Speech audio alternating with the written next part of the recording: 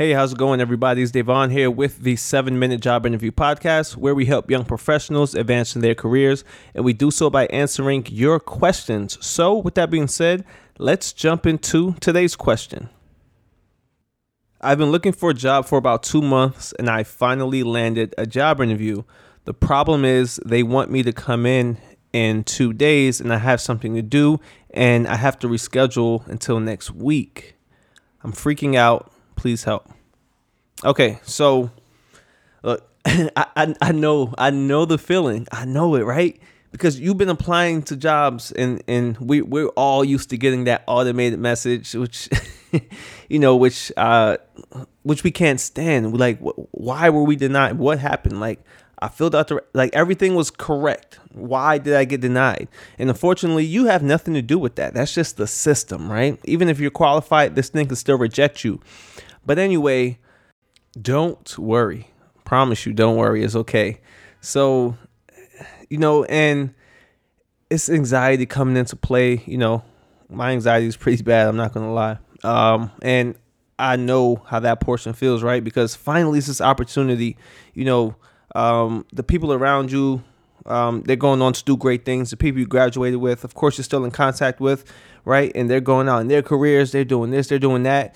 And yeah, people say, don't worry about other people. Focus on yourself. Don't care about what other people think. But that's just not normal, right? For most of us, at least, that's just not normal. It's just a matter of training yourself to, lessen the blow, so to speak, eventually, down the line. But, when we see our peers and we see the people that we grew up with, the people that, we have experiences with, live out their dreams that we talked about together, and they're out living theirs. Of course, I'm happy for them. Of course, I'm happy for them.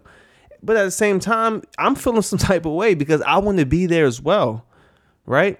I want to be in that position as well. So you have all these feelings.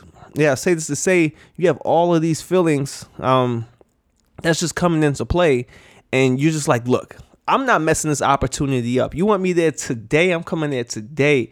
You really don't want to mess this opportunity up. Now, I don't know what engagement you got going on, but doesn't matter. Let them know, hey, I'm booked for the rest of the week and I have to reschedule. You don't have to say booked, but you could just let them know, like, hey, I have a prior engagement for the rest of the week. Can we meet sometime next week? I actually like this too. It seems kind of, like you're busy, not like you're just super available and just ready, now I know that's how you want to be, but sometimes, let them bite a little bit. Oh, okay. They off for the rest of the week. And now they're scheduling you until what works for them. It's like you're coming out the gate with some power in this job interview process, because that's when the job interview starts right there. Once you get on the phone and you start scheduling the job interview. So, it doesn't hurt for you to look busy, right? So, yeah, just let them know you have to reschedule and you'll meet the job interview. You'll meet them next week. It's no big deal. Yeah, I say all of this to say it's no big deal. Don't worry too much about it. In fact, I think it can work in your favor, because typically important people or people who have stuff going on, people who are, hard workers, they usually have things going on, right? They usually have things mapped out. They usually have their days mapped out, their week mapped out, and what that looks like, right? And that's how they became that player, that high player right there. So, yeah, all in all, I think this might work in your favor. So, schedule next week. And with that being said, that wraps up this session of the 7-Minute Job Interview Podcast. Thank you guys for tuning in. I really do appreciate it. Make sure you come over to LinkedIn. I'm at DayvonGoddard. Check out my free course at Udemy, udemy.com, and then go to Watch Me Get a Job Interview. Make sure you check it out. It's free.